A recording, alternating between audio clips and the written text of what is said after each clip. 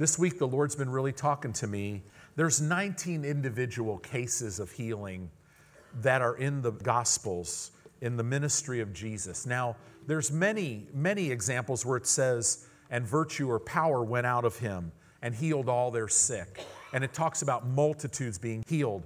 There's 19, and it seems like it's a lot more than that, but there's only 19 individual cases, like the woman with the issue of blood, the man with the withered hand, right? There's individual cases, blind Bartimaeus, the healing of Jairus' daughter.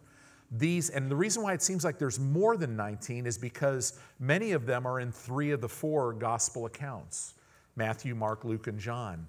And back in, I believe it was about 2012, we did a study and we went through all 19 individual cases.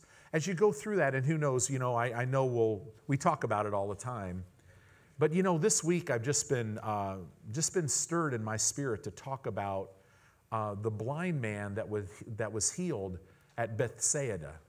And it's a great story. It's only found in the Gospel of Mark, chapter 8, and it's only about 4 or 5 verses, but there is a couple principles that I believe is a word for right now. And but getting back to that, there's 19 individual cases in the ministry of Jesus. You can say this. You can look at the ministry of Jesus on the earth. To rightly divide the word, you can know the will of God for all men, for all time, by looking at the ministry of Jesus. So in relation to healing, if it wasn't God's will to heal all, if it wasn't, there would have to be, according to Bible, let in the mouth of 2 or 3 witnesses, let every word be established. There'd have to be at least 2 to 3 examples where Jesus looked at an individual that came to him for healing and said, it's not my will that you be healed in this life. This is just your cross to bear. And you're going to learn things about me through it. And, it's just like Paul's thorn, all this nonsense. But you never see that, right? You never, there's not 3, there's not even 2, there's not even 1. Every one of the 19 individual cases. So now, John said this, if everything that Jesus did in his 3 to 3.5 year ministry on the earth, everything, if it was all written, the world at the time could not contain the books. And God saw fit to showcase 19. So I can tell you this, everything that you'll ever face, as you face in this life. See, the problem with us is when I got born again, my spirit was made brand new. My spirit can never be sick. It's eternal, right? The enemy can't touch my spirit. It has no spiritual death in it. It's spiritually alive, right? But I only got the first fruits of my salvation. I have to, in obedience to the Word of God, I have a soul, which is my mind, will, and emotions. I have to make a choice to renew my mind, allow the Word of God to renovate my mind, because my mind is the control center. So I've got to do something with my soulish realm. I've got to renew my mind, right? Your mind isn't automatically renewed. Did you notice that? When you got born again, now you had the ability, as a child of God, I have the mind of Christ. So I can know Him now. Why? Because my spirit man is alive on the inside and can gain revelation knowledge from the Holy Spirit that's in my heart. And then I communicate that to my mind, and that's how that process happens. And the Word of God is the only thing that could bring salvation and wholeness to your mind. So as I plant the Word in my heart, the Holy Spirit opens the Word, etches it on my spirit, and then now I renew my mind. The other thing is this physical body. Did you notice when a person gets born again, your physical body doesn't change, right? So the reason why is we only have what the Bible calls the first fruits of our inheritance. Now, we have the earnest of salvation. It's the like earnest money. The Holy Spirit's living on the inside of you. You're brand new. But someday, whether you go home to be with the Lord and depart from this earth, or whether he comes back in the rapture, the glory of God is going to come over this body. I don't care if your body's been in the grave 1,000 years. God's going to bring all the DNA, everything back, and then he's going to put his glory over it, and it will not be subject. It'll be literally not subject to sickness and disease. It'll be a glorified body, right? It'll never die. It's eternal. Have you noticed as you get older how you don't look at yourself as older? You almost, when you get older, you kind of walk by a mirror and you look at yourself and you're like, that's not me, right? The reason why is because your spirit's eternal. But here's the cool thing. When we get to heaven, so like if we all went in the rapture right now, guess what? I'd look like I was about 25, 26, 27 years old. The first thing we're going to say to each other is, wow, you look good, right? And because we're one, we'll know each other. We'll know each other. We'll be like, man, that's awesome, right? So, but because in this earth, we have this body. Have you noticed it still has the sin nature in it? It wants to pull you in crazy directions. It wants you to act crazy. And it makes you think that that's normal, right? But it's subject to sickness and disease. So this is why God, literally, if you look, we need to go there. Put up on the screen Exodus chapter 15, verse 26. The first time that God reveals himself to the Old Testament, the Jewish people who just came out of Egypt, God just delivered them, which is a type of us getting saved and coming out of the world. They went through the Red Sea, which is a type, it says it right there, is a type of us, of water baptism. And now here they are, and the Lord, they're complaining about water, and then there's a tree thrown in to this water that is bitter, and it's turned sweet, which is a type of Christ being sent and thrown into humanity. Whenever you see water, it either denotes a body of water or it denotes a sea of humanity. So it's a type. And it's in this place in verse 26. Exodus 15, verse 26. I want to read this to you. Hallelujah. Don't worry, we have some great notes. We're going to get to the blind man in Bethsaida who's no longer blind, right? In verse 26, look at what it says. It says, and said, if you will diligently hearken to the voice of the Lord thy God. New Testament believer, if you will diligently hearken to the word of God, right? That's the way we would say that. And will do that which is right in his sight, and will give ear to his commandments, New Testament, and will give ear to his word. Look at what it says. And keep all of his statutes. In other words, give ear to his word and keep his word. What is his law for us as a New Testament believer? It's the law of love, right? It encompasses everything. Jesus fulfilled it. It says, God says, if you'll do that, I will put none of these diseases upon you, which I have brought upon the Egyptians. It says here, now Young's literal translation is written, Dr. Young was a Hebrew scholar, and so when you read Young's literal translation, it's not written for you to make it easy for you to read it. He's trying to get it as literal as he can, which is a hard thing to do in English because Hebrew and English, it's just hard to match up sometimes. But he said this, or the Word of God says this. It says, and he saith, if thou dost really hearken to the voice of Jehovah thy God, and doth that which is right in his eyes, and hast hearkened to his commandments. Notice, hast. So this is an individual who's been doing this. And kept his statutes, none of the sicknesses which I laid on the Egyptians do I lay on thee, for I, Jehovah, now this is, you got to get this tense, am healing thee. See, God provided healing, he heals, and he'll always heal. And this, what's interesting about this word lay, though, it's a verb in the Hebrew language. So it's a little vague because there's two tenses of verbs in the Hebrew language. And Dr. Young, in his writings, brought this out. In the Old Testament, there's this verb. See, in English, it just says lay. So it seems like God is laying this on. You know, if you don't listen to me and do my word, I'm going to lay on you the diseases that I laid on Egypt, right?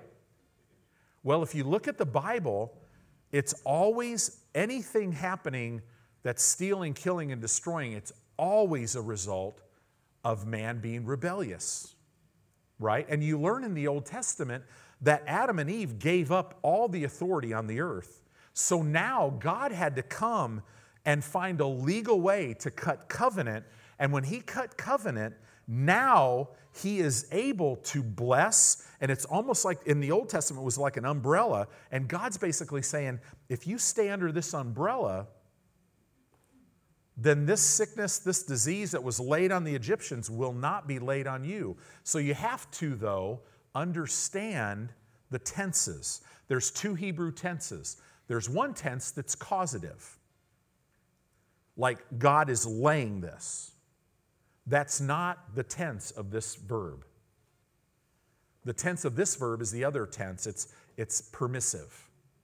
So you would read it, I will permit or allow to be laid on you that which I allowed to be laid on the Egyptians. So, again, which fits perfectly with the sovereignty of God, right? Because, see, here's a big rule of sovereignty with God. God has to allow what you allow. So much teaching out there takes all the responsibility off you and I. We call it a no-fault religion. Hey, listen, if God wanted me healed, I'd be healed. If he wants me to be blessed, I'd be blessed. Well, that is not scriptural. There's a God side and there's a man side. Now, in the Old Testament, it's all about these guys are not born again. They were never called children of God. They were called servants of God. They were not born again. So God says, if you'll do what I said, it gives me a legal right to make sure that what the sickness and disease that was laid on the Egyptians will not be laid on you. And you see that all through the Old Testament. When they would follow God, it was amazing how they would prosper, how they would be in health. Now, they would have all known this right here. Just a few days earlier, they came out of Egypt. They ate a Passover lamb, and every one of them were healed. The whole nation. They say anywhere from 2 to 7 million Jews. I think it was probably about 2 to 3 million. That's my opinion. You know, judging from how long, if they would have crossed the Red Sea in one night, you know, I don't know that many could have crossed. But I don't know. I wasn't there. We'll find out someday, right? But they were all healed. Now, they were slaves. So there's people with missing body parts that it says they came out completely whole. There was not one feeble among them. No missing body parts, no pain, no sickness, no disease. So they've already experienced that. So now here they are at the waters of Marah, and God's saying this to them. Now, so in the Old Testament, the progression is, if I do what God says, then God can do what he says. It flips in the New Testament for you and I because we're children of God. It only talks about us as a servant of God as we serve. Like I'm a servant of God. I'm a slave of God as a pastor because I'm in my service to you, but I'm his child in my relationship with him. So now I'm born again. I've been given all things that pertain to life and godliness, right? I've been blessed with all spiritual blessings in heavenly places in Christ, which healing's part of that. So now Satan is operating as an outlaw. He can attack my body. Now, I can open the door to that with if I'm walking in sin and things like that, I can open the door. But in the ministry of Jesus, we saw sometimes when a person got healed, he'd say, okay, go and sin no more. So sin brought that on into his life. Other times, Jesus is like, oh no, it wasn't him who sinned or his parents, right? So Satan could just attack you. But no matter what it is, we understand that all sickness and disease has a spiritual root. Oh, we could see tumors and we could see arthritis and different things, but what you can't see is the root of it. It's that spiritual root. Sickness and disease came on the scene at the fall of man. But here I am as a New Testament believer. Now, sickness and disease has to leave my body because of who I am in Christ. It's not based on my works, it's based on faith. Okay, so keep that in mind. So in this passage of Scripture, go ahead and pull it up again, because at the end of this verse, verse 26, it says, if you'll do what I say, I'm not going to allow any of these diseases to come on you that I allowed on the Egyptians. And then here's the first time after they came out of Egypt that God reveals himself to the children of Israel. The first time he says, for I am. That's the redemptive name of God. It literally in the Hebrew, it's for I am Jehovah Rapha. Amen. I am the God, not just who healed you, who heals you. I'm the God. I'm your healer. Now we go over and over in Scripture and we see some things that God never changes. So he is still Jehovah Rapha to you today. If you have any symptoms in your body, they have no legal right for you as a child of God. If you're here today and you don't know the Lord, I've got great news for you. He's your healer too. And he'll heal your body because he loves you. Right? So let's keep going with this. We've got to keep looking at these scriptures. It's so powerful. I am the Lord that heals you. So run over to Psalm 103. Psalm 103 is a great scripture. Hallelujah. Psalm 103, verse 1.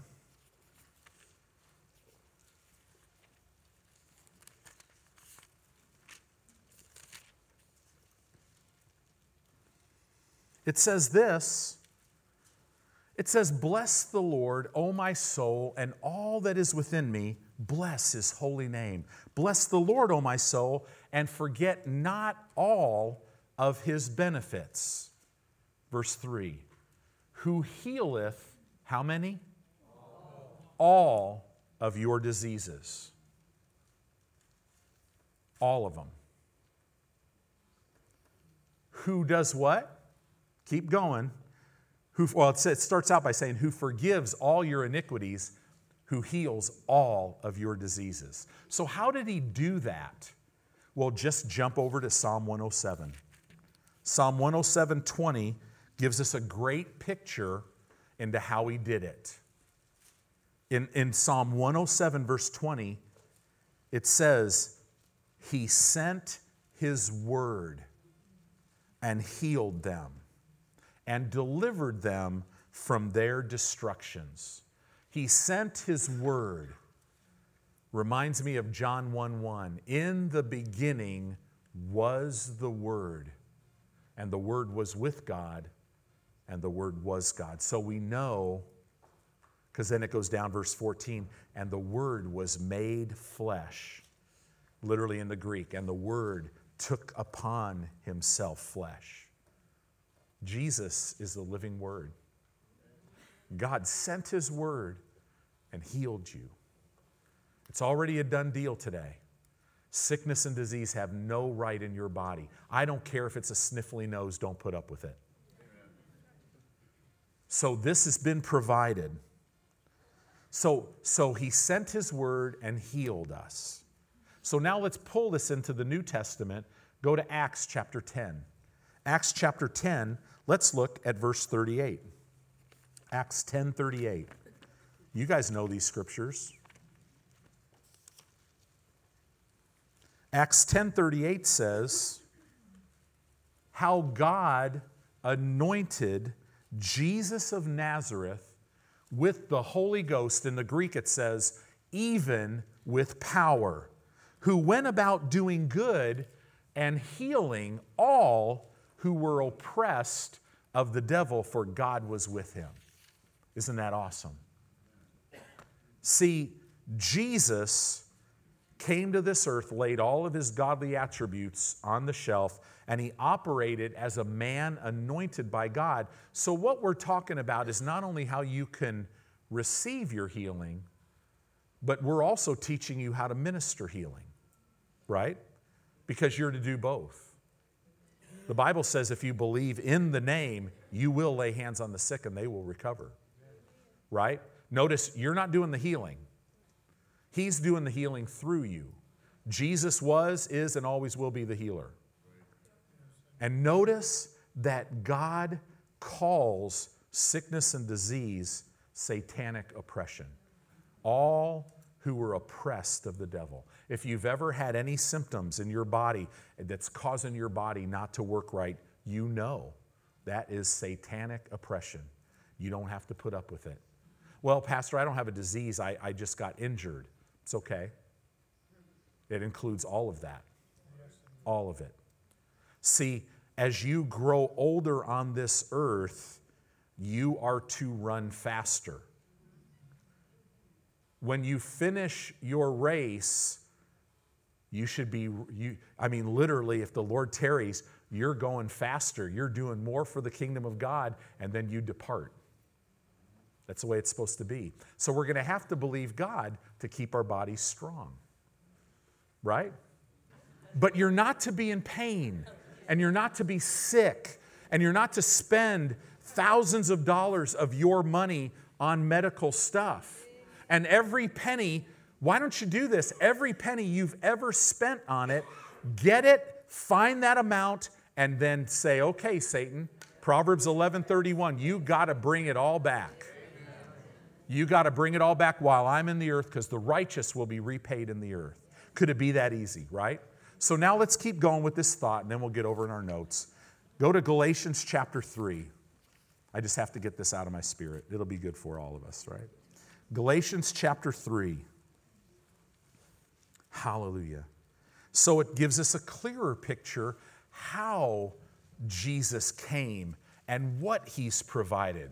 Specifically now, because we're the church. This is after he was raised from the dead. In Galatians chapter 3 and verse 13, it says, Christ, the anointed one, hath, past tense, redeemed you and I from the curse of the law. This is not something that happened yesterday. It's something that happened. We know it happened while he was on the cross. He was made a curse for you. He bore all of your sin. He bore all sickness, all disease, all poverty, all lack. You literally can't separate that because that's all salvation. He bore all of it. He was made a curse for you. Christ has redeemed us from the curse of the law. Deuteronomy 28 gives us a picture of the curse of the law.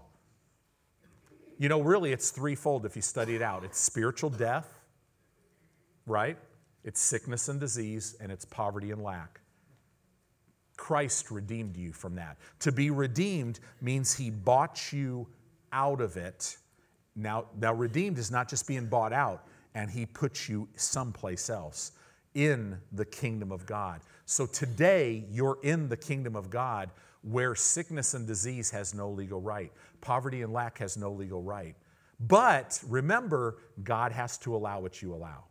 So if you won't believe that, right, And why won't you believe that? Because you're hearing wrong things.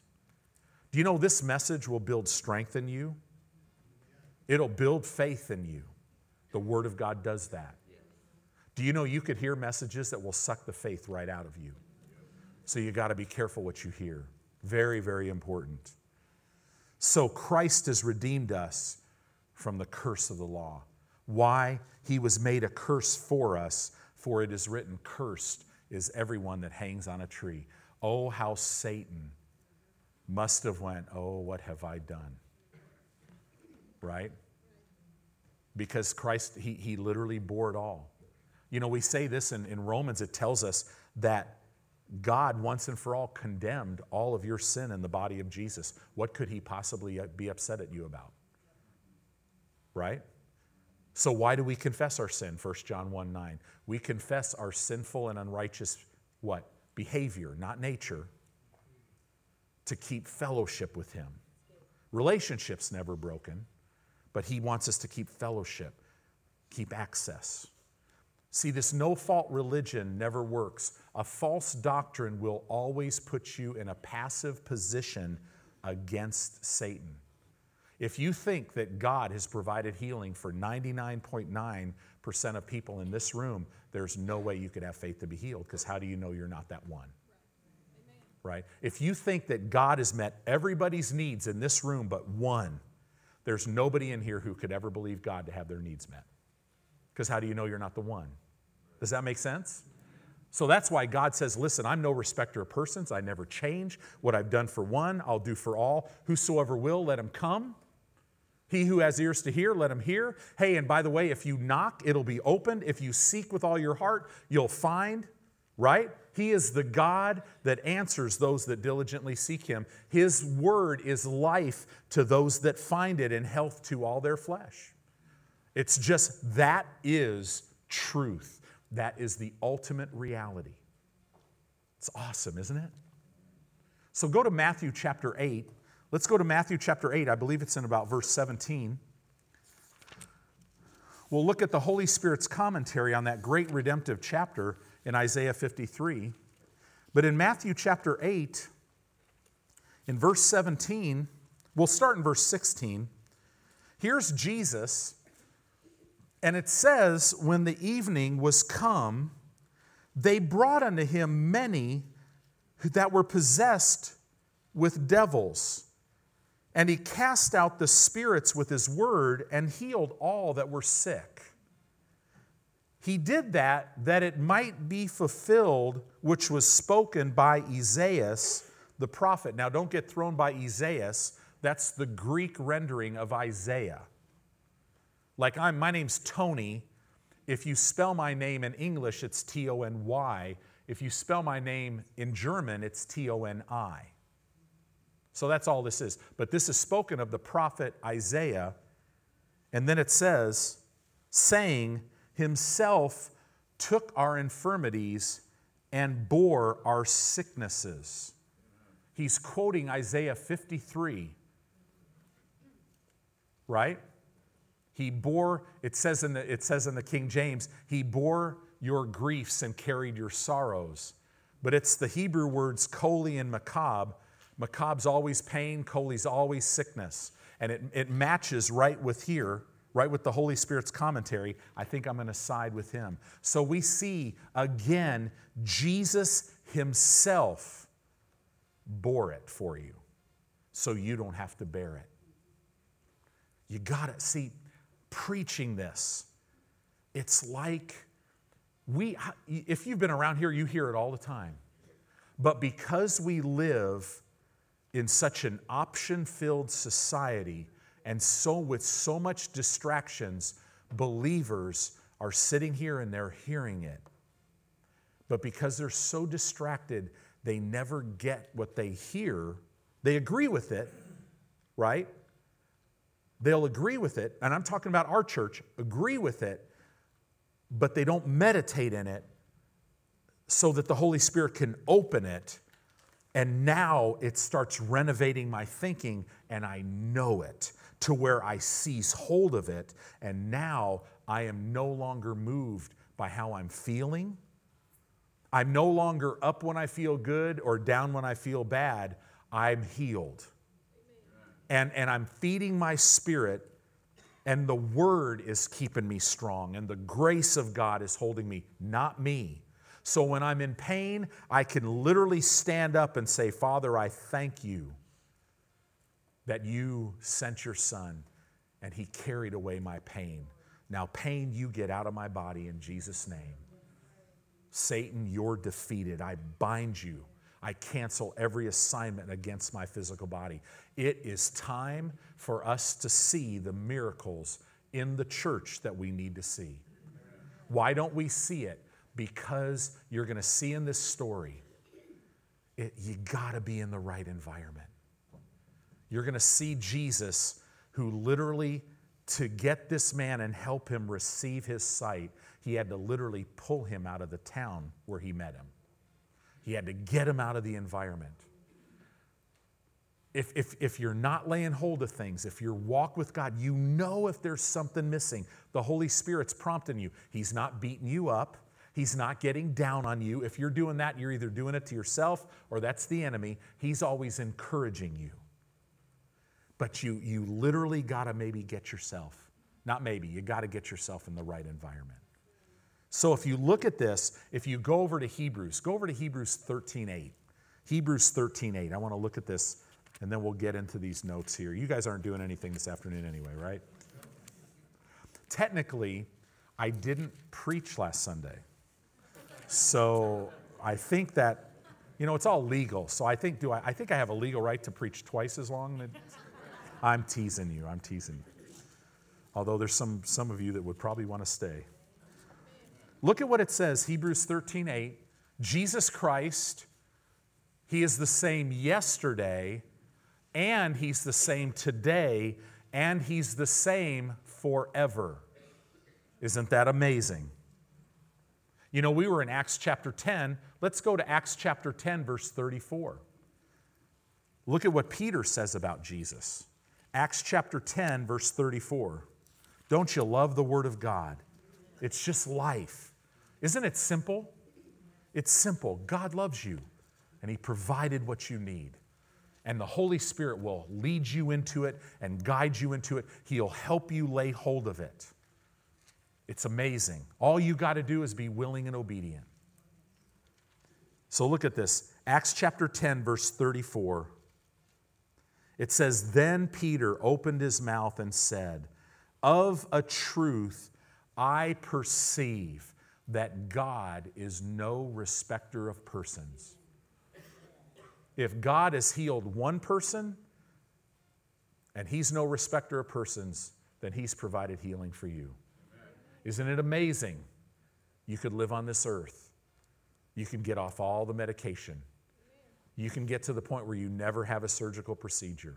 You can walk in divine health. And He'll lead you into it. This is good news. Boy, we thank God for doctors. We thank God for surgeons. So here's what we love doctors. We love surgeons. Man, we love them, right? And there's nothing wrong. I mean, we have a guy, right? Wayne just had back surgery, and he's here today. He wanted to come Wednesday, the day of his surgery, but he didn't get out of the hospital till 7 o'clock at night. Are you kidding me? Right? Now, he's probably a little tougher than a normal human being, but he says the pain level supernaturally is low, but it didn't happen automatically. He's speaking over it. And he's got a support system of people that are texting him, telling him how healed he is. See, this is, we get this stuff together. So get this right, though. God does not work with doctors and surgeons and medicine. God doesn't work with them. They work with Him. Right? Get that right. Just flip it. So if you're having a surgical procedure, great. If that's what the Lord's leading you to do, listen, you're still going to have to believe God to heal you. I mean, like Eric, he drove a spike in a lady's leg, anchored it, but guess what? When they sewed her up, guess what? She still has to be healed. Right?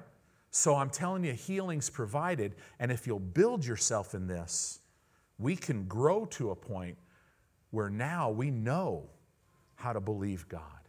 But in the interim period, we're still going to grow. You go in a hospital, hey, you take medicine. Father, I thank you that I'm healed. I thank you for protecting my body from the adverse effects of it, and I thank you that I'm healed. I won't be taking this medicine very long. Right? Not the ridiculous denial game.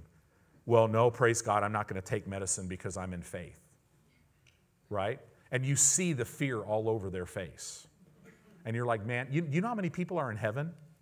And when they stepped out of their body because they died, Jesus is like, and they're like, yeah, I know. The first thing they all say is, wow, it was right there, and I just didn't lay hold.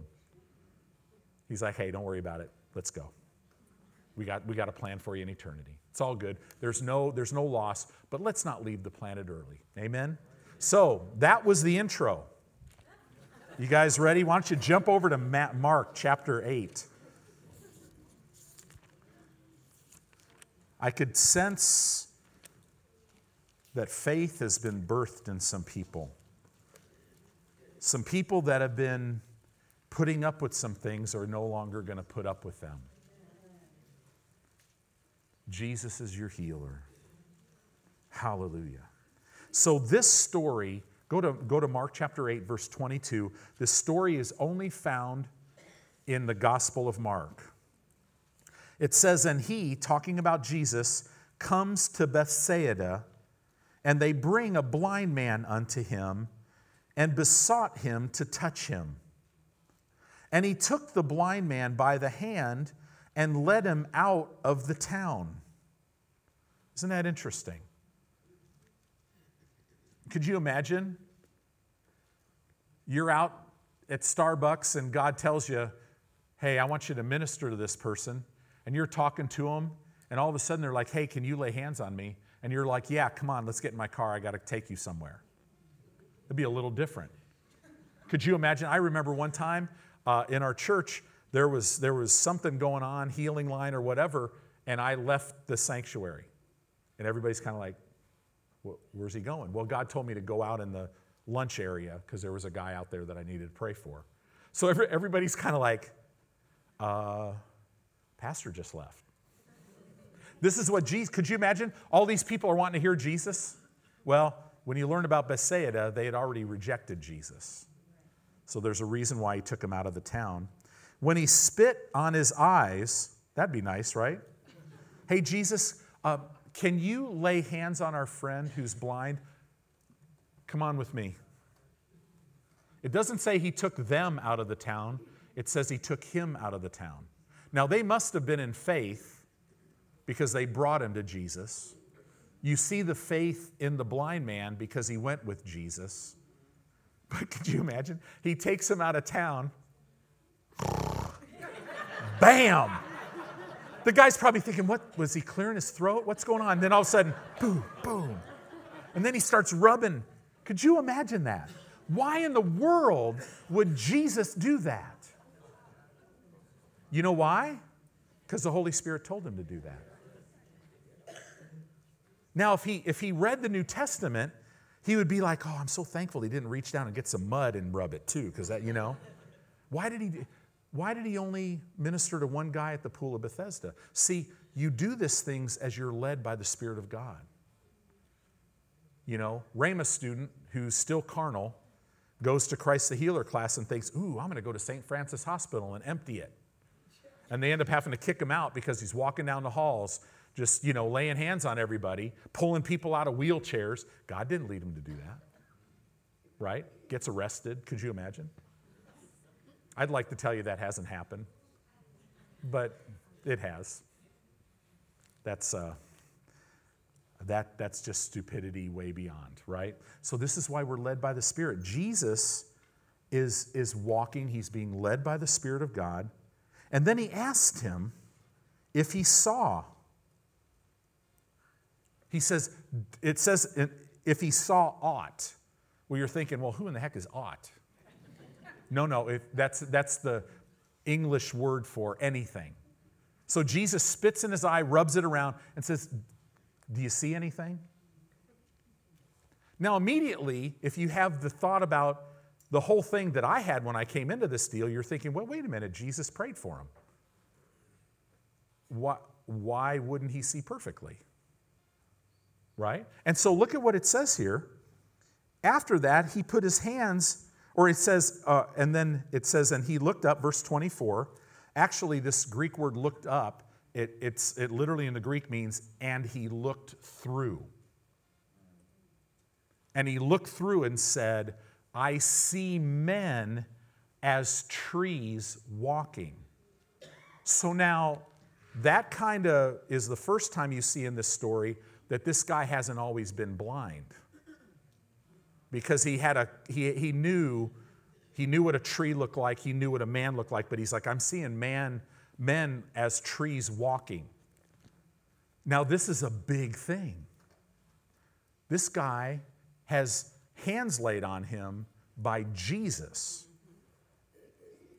and he doesn't receive the full healing. Well, how in the world is that possible? I'm so glad you asked that question. Because what you receive from God has everything to do what you believe, not on his power. Does that make sense? The only reason we learn from Jesus, the only reason why he ministered to this guy is because his father was directing him to do it. So it was the will of God for this man to see perfectly. When Jesus initially laid hands on him, he looked through and he could see, but I mean, it's pretty good if you're blind, you see something and you're like, wow, I'm seeing, but it's blurry. That's pretty good, but that's not the goal. So look at what it says here, verse 25. After that, he put his hands again upon his eyes and made him look through again. It says look up, but it literally means to look through.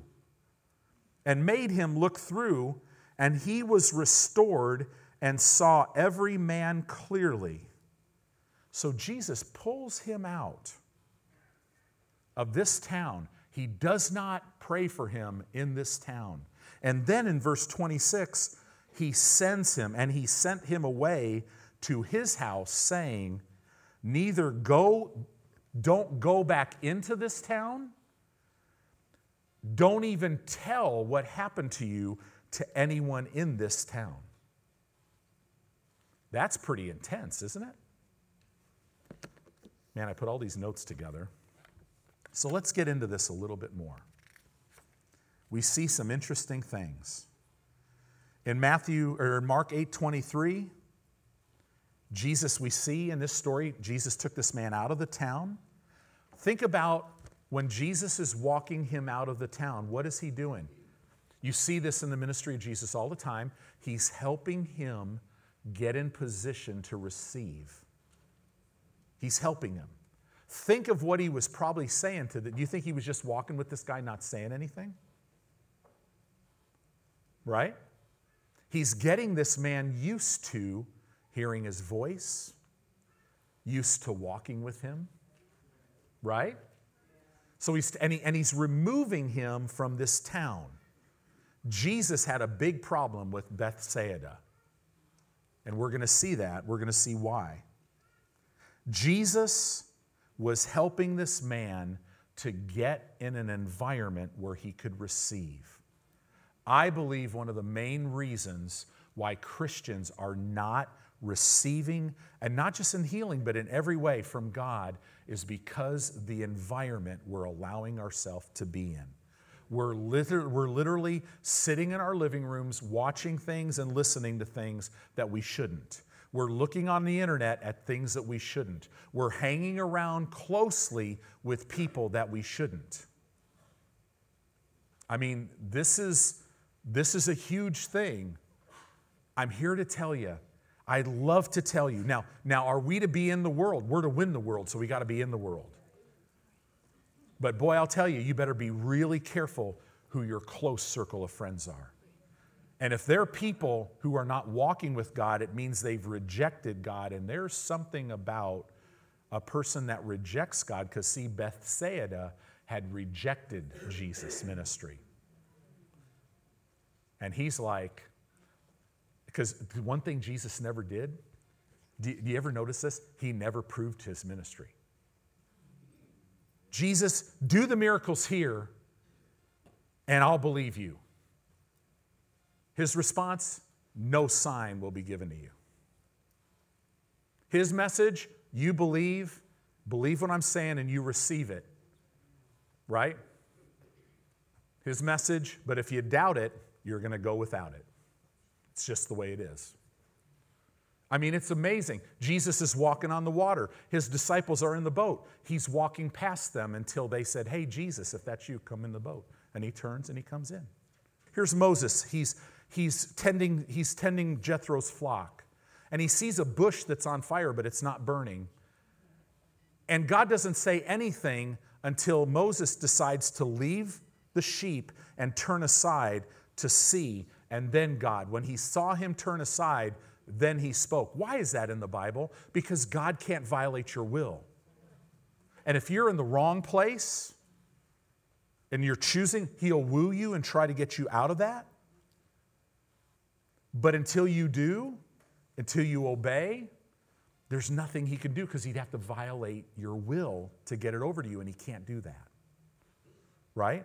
See, one of the big rules of the sovereignty of God in the earth today is your will trump his will. If you don't believe me, have you ever sinned? And all of a sudden, you're just about to sin, and man, this angel with a shining sword just appears and goes, if you say that, I'm cutting your head off. No, right? No, it doesn't happen. Right? The enemy drives you, the Lord always leads you. See, Jesus had to get this man out of his current environment to help him. There was too much doubt and unbelief. Miracles happen in a faith-charged environment, not a doubt-charged environment. We have crazy things happening in churches like people look at the pastor and say the reason why there's no miracles is because of you. When it clearly says that I am to teach you, to equip you to do the work of the ministry so that the body of Christ is built up and edified. I got to tell you, what excites me is the hunger level and the faith level in our church is growing. And you're going to see all of a sudden things are just going to start happening in greater measure. There's some cool things happening, but greater measure. You're going to see it. We're seeing some supernatural recoveries. We're seeing some great things. And we need to do a better job. You guys need to do a better job at emailing the church your testimony, and we'll do a better job at bringing these testimonies out. Because the word testimony means do it again, Lord. It seems like the more you testify of what God's doing, the more he does. So we want that. Look at what it says, and I'll just go a little quicker here because we're kind of coming down the road here. In Matthew chapter 11, in verse 20 and 21, it talks about a couple cities. Matthew 11:20, I'm just going to read it. You could look up on the board, just write it in your notes. It says, "Then began he to upbraid the cities wherein most of his mighty works were done, because they repented not. He says, woe unto thee, Chorazin! Woe unto thee, Bethsaida!"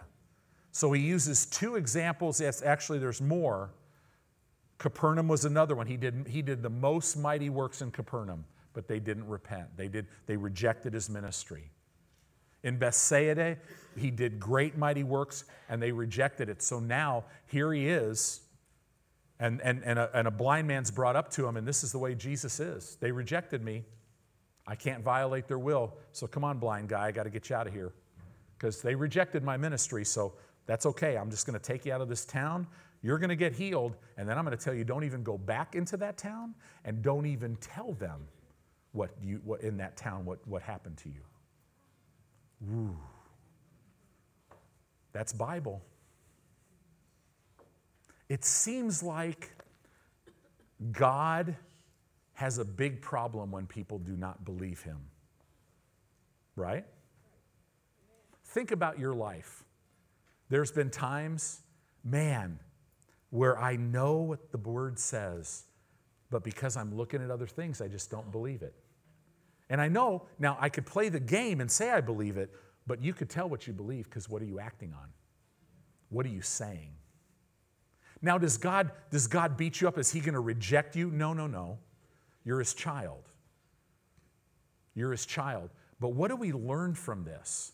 Listen, some people will go into an environment of their old friends and try to win them to Christ. They want nothing to do with it, and they'll hang with them and hang with them and hang with them. And 100% of the time in the last 40 years of my life and walk with God, every time, they win the Christian to the world. Every time. All of a sudden, the Christian's in places he shouldn't be, doing things he shouldn't do, and it cuts him off from the plan of God for his life until he makes a decision. The minute he turns back to God, he's got it. He'll come and he'll start helping you put the thing back together. He'll fix the mess. But you could sit in Faith Family Church your whole life and miss God's whole plan for your life if you choose not to believe it. Some people cannot get past the emotion of I'm hurt and I'm mad at God and I just am hurt. And God's up there feeling their pain and literally feels and wants to help them, but can't. Because they won't get in his word, they won't meditate in it, they won't put it first, they won't give it their undivided attention. They want to do their own thing. There are people literally that go from year to year in financial problems and lack, year after year after year, but they will not honor God in their finances and believe what he says, so God literally can't bless them. And you have people that are supernaturally not prospering. It's amazing. You make $1,000 a week. Well, the tithe on that is $100. And we hold on to that $100. And if you could see the spreadsheet over 20 years, it costs you so much more. You'll lose it in medical bills and this breaking down. And why? Because the enemy's out there. You can't get away from the spirit of poverty and lack. The best thing you could do, see, some people will they'll make money, and here's the ultimate thing. They live on this earth with all this money, but maybe, see, all roads with the enemy lose. All of it goes to death. So you have the house, you have the car, and then you get divorced. Or you have this or that, and then sickness comes in and takes some things out. You got to be careful, and we don't have to put up with anything. Here's the good news. If that was you, rejoice, because there's always restoration for you. God, if you've went through a divorce, you know how horrible that is. God has a future for you. If you've went through bankruptcy or financial ruin, listen, he'll fix it all. But you're going to have to make a decision to get in the right environment. Right? It doesn't matter what you have done. God it doesn't catch him off guard, and he'll fix it if you get yourself in the right environment. It says here, woe unto you, Chorazin, woe unto you, Bethsaida, for if the mighty works which were done in you had been done in Tyre and Sidon, they would have repented a long time ago. See, Jesus wrought more miracles in Capernaum than in any other place. However, Capernaum rejected his ministry. Jesus never did, if you look at his life, if you do an aerial view of his ministry, he never did another miracle in Bethsaida. Never. Jesus told his disciples, don't you even go to Bethsaida. They rejected the ministry of Jesus, so Jesus rejected them. Did he want to? No, because he's love. But he can't, God does not kick down the door of a person's life and make them. Satan does that, right? Jesus, powerful. Look at what it says, and you don't have to turn here. Mark chapter 16, verse 15 and 16, the Great Commission. Mark 16, 15. And he said unto them, go ye into all the world. Now he's talking to you and I.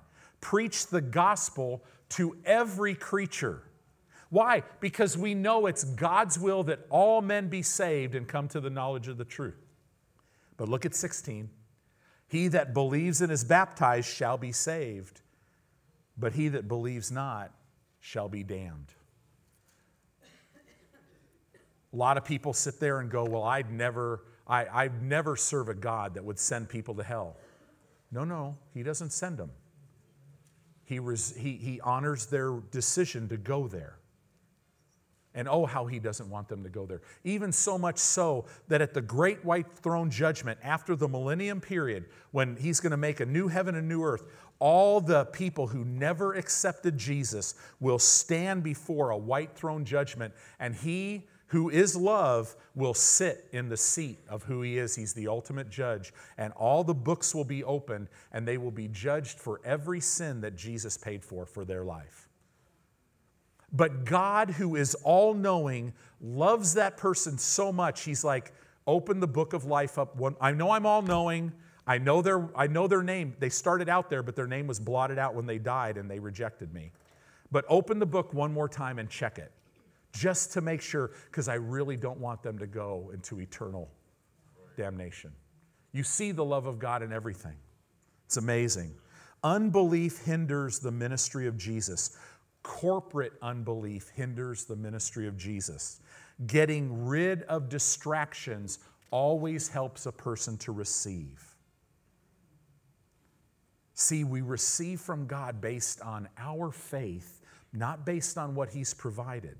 He provided complete sight for this man. He received partially, but then Jesus kept working with him. Jesus helped him. It's not up to what God can do. It's up to what you will believe Him for, right? And this is the cool thing. If Jesus helped this blind guy, who wasn't even his child, you don't think He'll help you lay hold of your healing? He'll help you lay hold of everything. And we need help. This is why you have, who's He called? He's the helper. He's on the inside of you. And when you follow the leading of the Holy Spirit, He will always ensure that you are in the right place at the right time. Have you ever heard me say this? Doing the right thing with the right heart. Always. Always. Hebrews 4:14 says this, seeing then that we have a great high priest that is passed into the heavens, Jesus, the Son of God, let us hold fast to our profession, or let us hold fast to our confession. What is it in relation to healing? By His stripes, I'm healed. He redeemed me from the curse of sickness and disease. Hebrews 10:23, let us hold fast to the profession of our faith without wavering. Why? Because He is faithful that promised. Wow. See, a strong corporate faith creates an environment for miracles. And get ready, because we are living in the season of the greatest miracles that the church has ever seen in its short history. I love it. Jesus told this man, I don't want you to go back into an environment of doubt and unbelief, or even associate with people of doubt and unbelief. If you are believing God, be really careful. If you're believing God, let's say you were diagnosed with something, I want to encourage you, be very careful and allow the Holy Spirit to share with you who you share that with. Because the last thing you need to do is have 20 people coming up to you, even in church. How do you feel? Is your side hurting again? Or they look at you and go, oh, I see your side's hurting. Can I pray for you? You don't need that. When you see somebody hurting, you walk up to them and say, isn't it awesome that He bore your sickness and carried your pain? You do that to the person and you'll see that Christian. They'll be like, yeah, you know what? Yeah, because they believe it. Right. See, our speech is to always be with grace, seasoned with salt, so that we know how to answer every man. Our words are to build up and encourage, never tear down. Jesus told him, don't go back into this environment. Don't associate with people that are going to cause you to doubt. Guys, I'm here to tell you, God's word is true. This is real. You know, your life, you're not going to get up tomorrow and go to work for very much longer. Jesus is coming back. This is the short life as we know it. I'm telling you, our life is a lot more than this life. But this life is the dress rehearsal. This life dictates a lot what we do in eternity. And God wants to show himself strong on your behalf. So be encouraged. God's a God that'll open the door that no man can shut. I don't care if you've been believing God for 10 years for something. You stick and you hang on to that and you speak the word of God and you see if God won't bring it to pass because he's watching over his word to perform it. This is true. It's real. We have the word of God on it, and I'll bet my life on it because he is my life. Amen.